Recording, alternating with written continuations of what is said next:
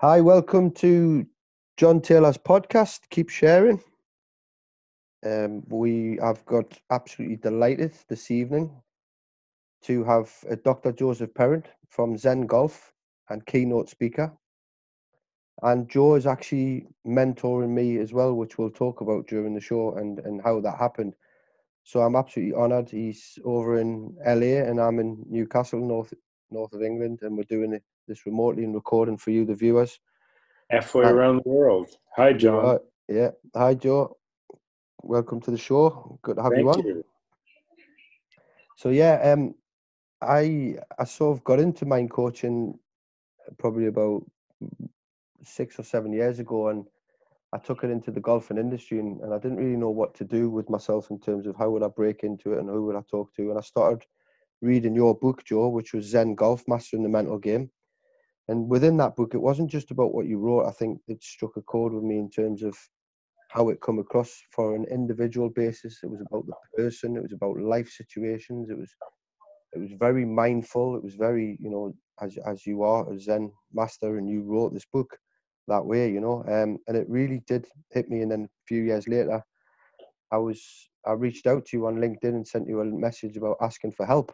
And it was from a TED talk that I listened to, and it was like, there's a couple of things that you should do when you're asking for help. Make sure you're specific. Make sure it is you know what you want. And then you said, well, I'm going to phone you in 24 hours. And I was like, right, okay. So then you did. And I suppose that's how the conversation and relationship started, probably about June last year. That's right. Exactly. And I think that it was through LinkedIn, wasn't it? it was, yeah. I just sent you a private message on LinkedIn.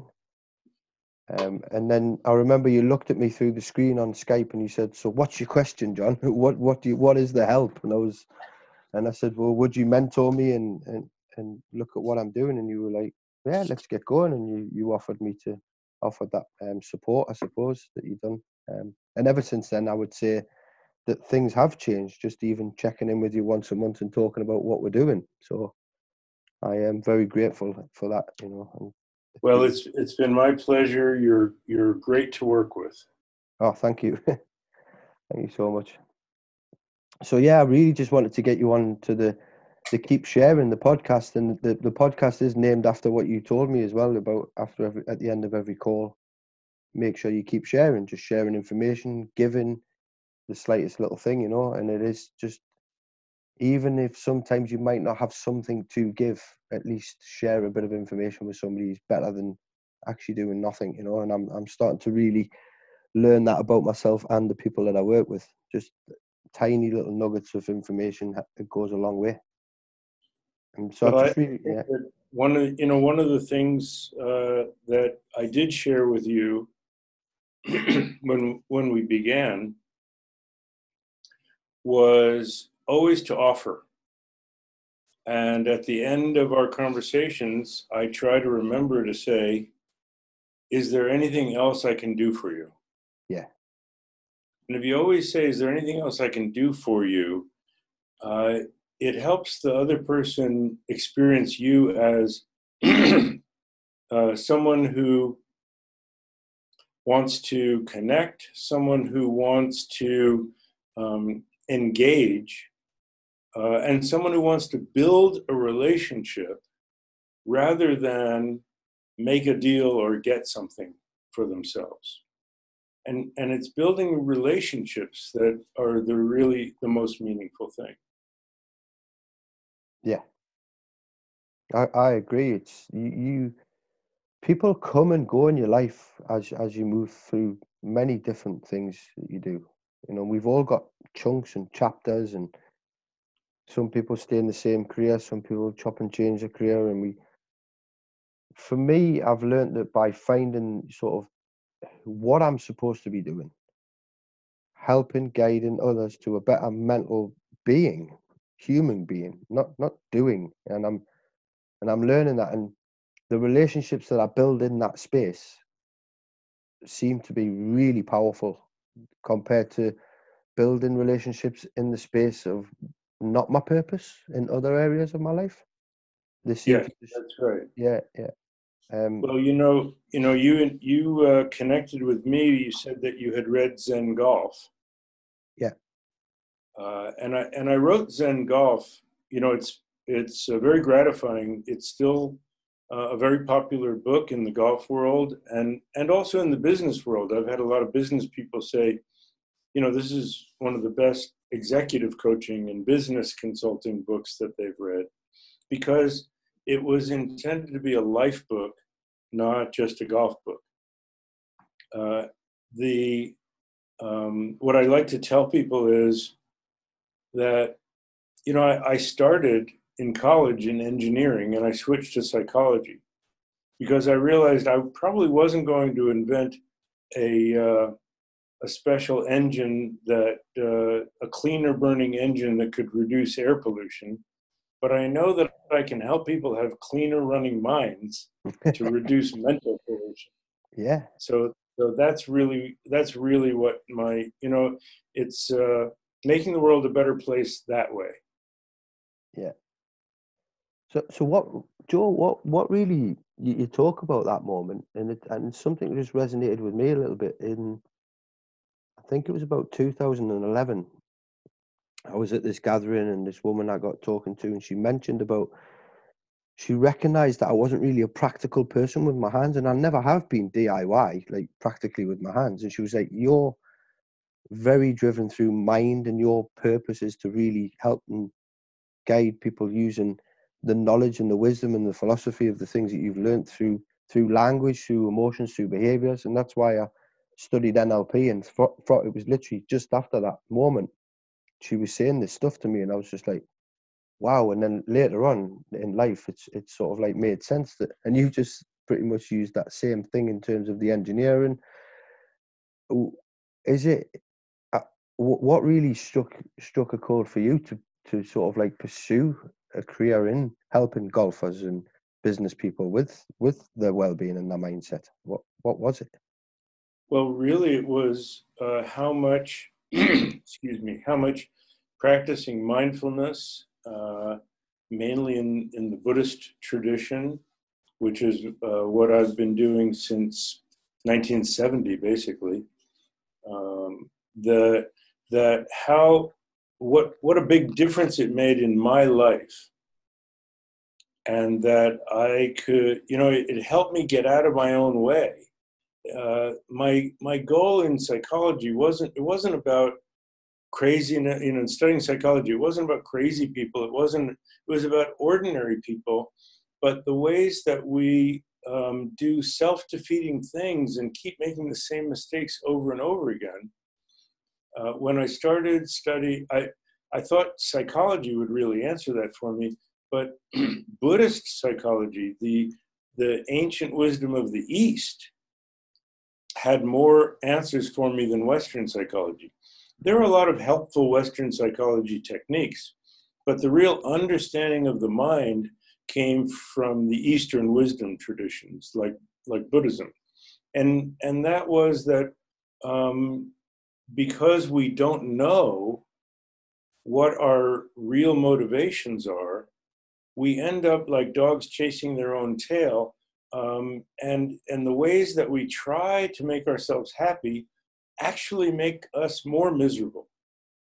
So to me, it was really learning through meditation, through mindfulness practice, through study, the patterns that I get into in which I get in my own way and create self-defeating habits.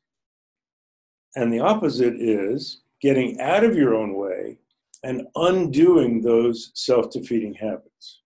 Now, I was teaching this as an ordinary life skill, and then I met a golfer. I'd been playing golf as a fun sport since I was a teenager. But then I met this golfer who wanted to study psychology, and we went out on the golf course together. And he said, "Tell me what my mind is doing on the golf course." And I said, "I'll tell you what your mind is doing on the golf course." And he was a golf pro. So I said, I'll tell you what your mind is doing if you tell me what my body is doing on the golf course. So we traded, and he gave me golf lessons in the swing technique, and I started giving him mental game lessons. The fairways became our laboratory, so that we developed these programs together. And when he felt it was ready, he invited me to co-teach a clinic with him, a course with him for a little bit past beginning golfers. I was happy to discover that he called me and said, everybody in the class said it was the best thing since sliced bread, and who was that guy? And so he said he was a sports psychologist from California. And I said, well, I guess that's what I am. I hadn't identified myself as that. Yeah. And so I started letting people know that that's what I was available to do. And one lesson led to another. And I started working with PGA Tour pros. And I had the great good fortune of being introduced to Vijay Singh, worked with, based on my book, Zen Golf. His wife had read it and sent it to him and said, you got to get connected with this guy. Yeah. And he decided to work with me. That's another story we'll do another time, but he decided to work with me. And in 2 years, let's see, we started in 2002, and then by the end of 2004, he had surpassed Tiger Woods to be number one in the world. Mm-hmm. He won 9 times that year. Yeah. Then a few years later, I got a call from Christy Kerr's golf coach and said Christy wanted to talk, and he's interviewing different mental game coaches. I did an interview with Christy, and she picked me. So I worked with her, and 2 years after I started with her, she also got to number one in the world. So that's how you heard of me. Yeah. Through Zen Golf and through my work with tour pros.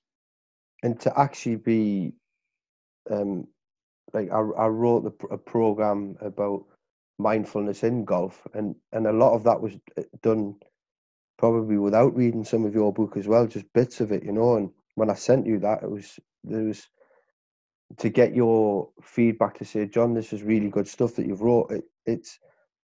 It's not traditional sports psychology that we do, is it? It's not that way. I feel it's a little bit deeper. It's very humanized in terms of this belonging, this centering, this space that we got to give ourselves, you know, being able to focus in that one moment without any clutter, you know, regardless of the strategies that you've run or patterns that you do. I think that you read this in the introduction to Zen Golf, and that is sports psychologists, basically, to start with, people come to them to try to improve their performance. So it's always focused on performance, but not so much on self-awareness and self-learning. Now, from our point of view, you can't improve your performance long-term. You can get a quick Band-Aid, but you can't improve your performance long-term unless you have a much deeper self-awareness.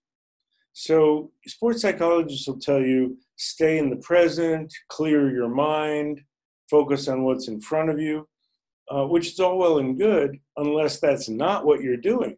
Because you can't just say, suddenly, I'm going to do that. In fact, I had a player who was working with another sports psychologist, and he'd said, okay, I figured out I'm too hard on myself. What should I do? And the psychologist said, don't be. Well, that's not much of an answer. No. What you need to do, you need to give people a path. You need to give them stepping stones to get from where they are to where they want to be. Yeah. And that includes mindfulness, awareness, and habit change. And that's really what you and I are working on, helping people to be able to do. Mm-hmm. Be able to understand who they are and accept who they are without feeling badly about themselves. So you start by making friends with yourself and get to learn about yourself without picking and choosing and saying, I don't like this about myself, I don't like that. But say you might not like it, but you have to accept that that's how it is. And that gives you the basis to change.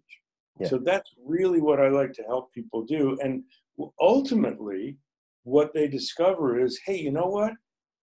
I came to you to try to work on my mind to make my golf better, but I've learned from you how to use golf to make my mind better. And that's really, it's not about golf. Golf is a stepping stone and one method. And it's wonderful because there you are all alone. And as soon as you have swung that club, sometimes before you even hit the ball, you know what your state of mind was, Yeah. and whether it was a helpful one or an unhelpful one.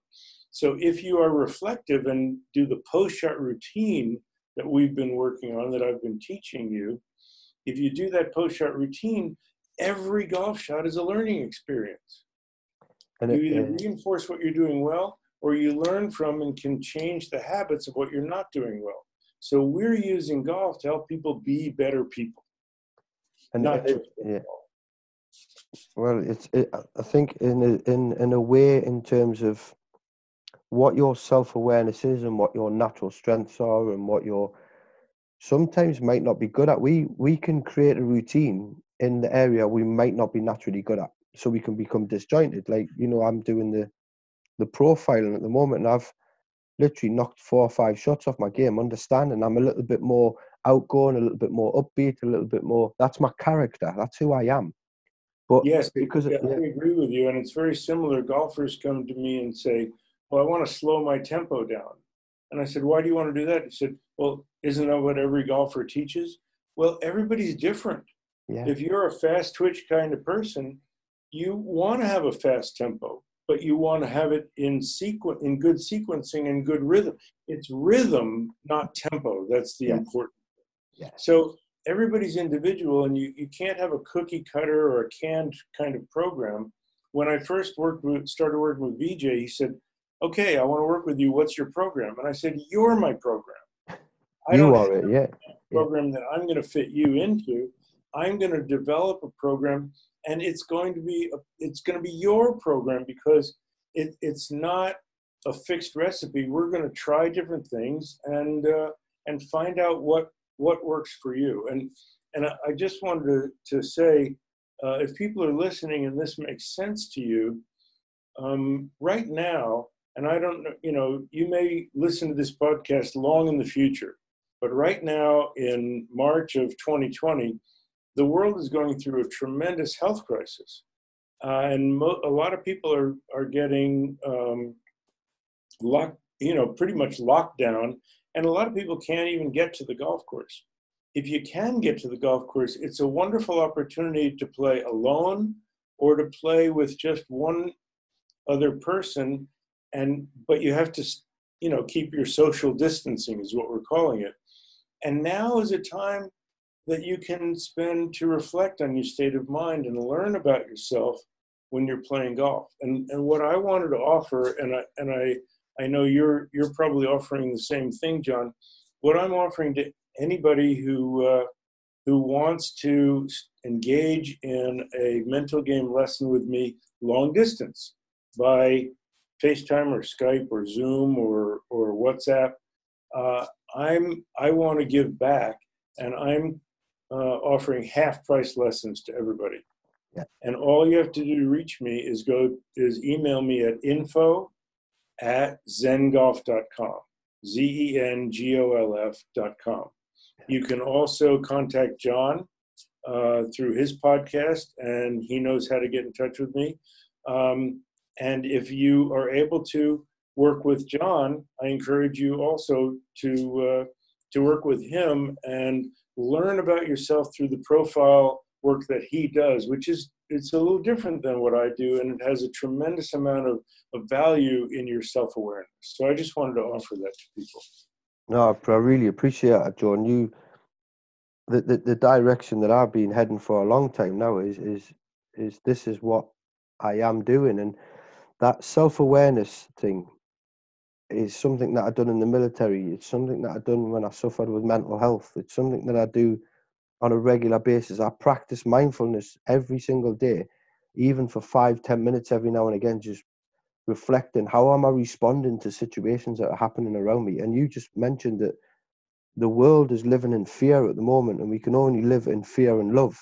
And if we're living in fear, we're living in an area that we're responding to situations that are really just being belt fed at us in a way that we can't really sometimes, manage. And that's important. And I think at this time, understanding who you are and aware of your situation will resonate with the people around you. It will have a knock-on effect. The energy will be I there. agree, and I think that it's really important for people right now to have the resources to help them get through this time. Yeah. And like when you just mentioned there, you are my program, the people that I work with. I've literally wrote my program in a way to guide. Let's just follow some simple things, but what comes out of you is what we work with, because it's completely unique for every single person. Exactly. And you have people coming over saying, "Oh, well, I work with this coach, and he said this, and he told me to do these things," and I went, "Well, is that how you learn?" And they're like, "Well, I don't actually know how I learn." Well, how can somebody be projected onto you to perform when it's not your learning style? It's just you understand that about somebody first, at least. How what makes them tick, what's making them angry, what's making them operate, what's making them frustrated, what is it? And it's that relationship that you have with them, parts of you, that is probably the driving key in going forward, where you all of that, and then you will perform. The performance stuff will just happen. That's right. Yeah. But it's an absolute pleasure to be working with you, and I know we're going to be doing some stuff, and hopefully you're going to get over in July. You visit an island, and if we can, we will get you over to the UK shores of England, and hopefully in the northeast. I would love you to meet some of the people that I'm working with, and let's just hope that this thing that's happening will pass, and I believe it will. And we've just Well, as we know, all things will pass, and there will be a time we get together. brilliant, and I look forward to that. But thank you for sharing what you've done with VJ and how you really got into this, and just your insight every time that I speak to you makes a massive difference to me personally. So I really appreciate that. Thanks. Have a great evening. Thank you. Take care. Bye.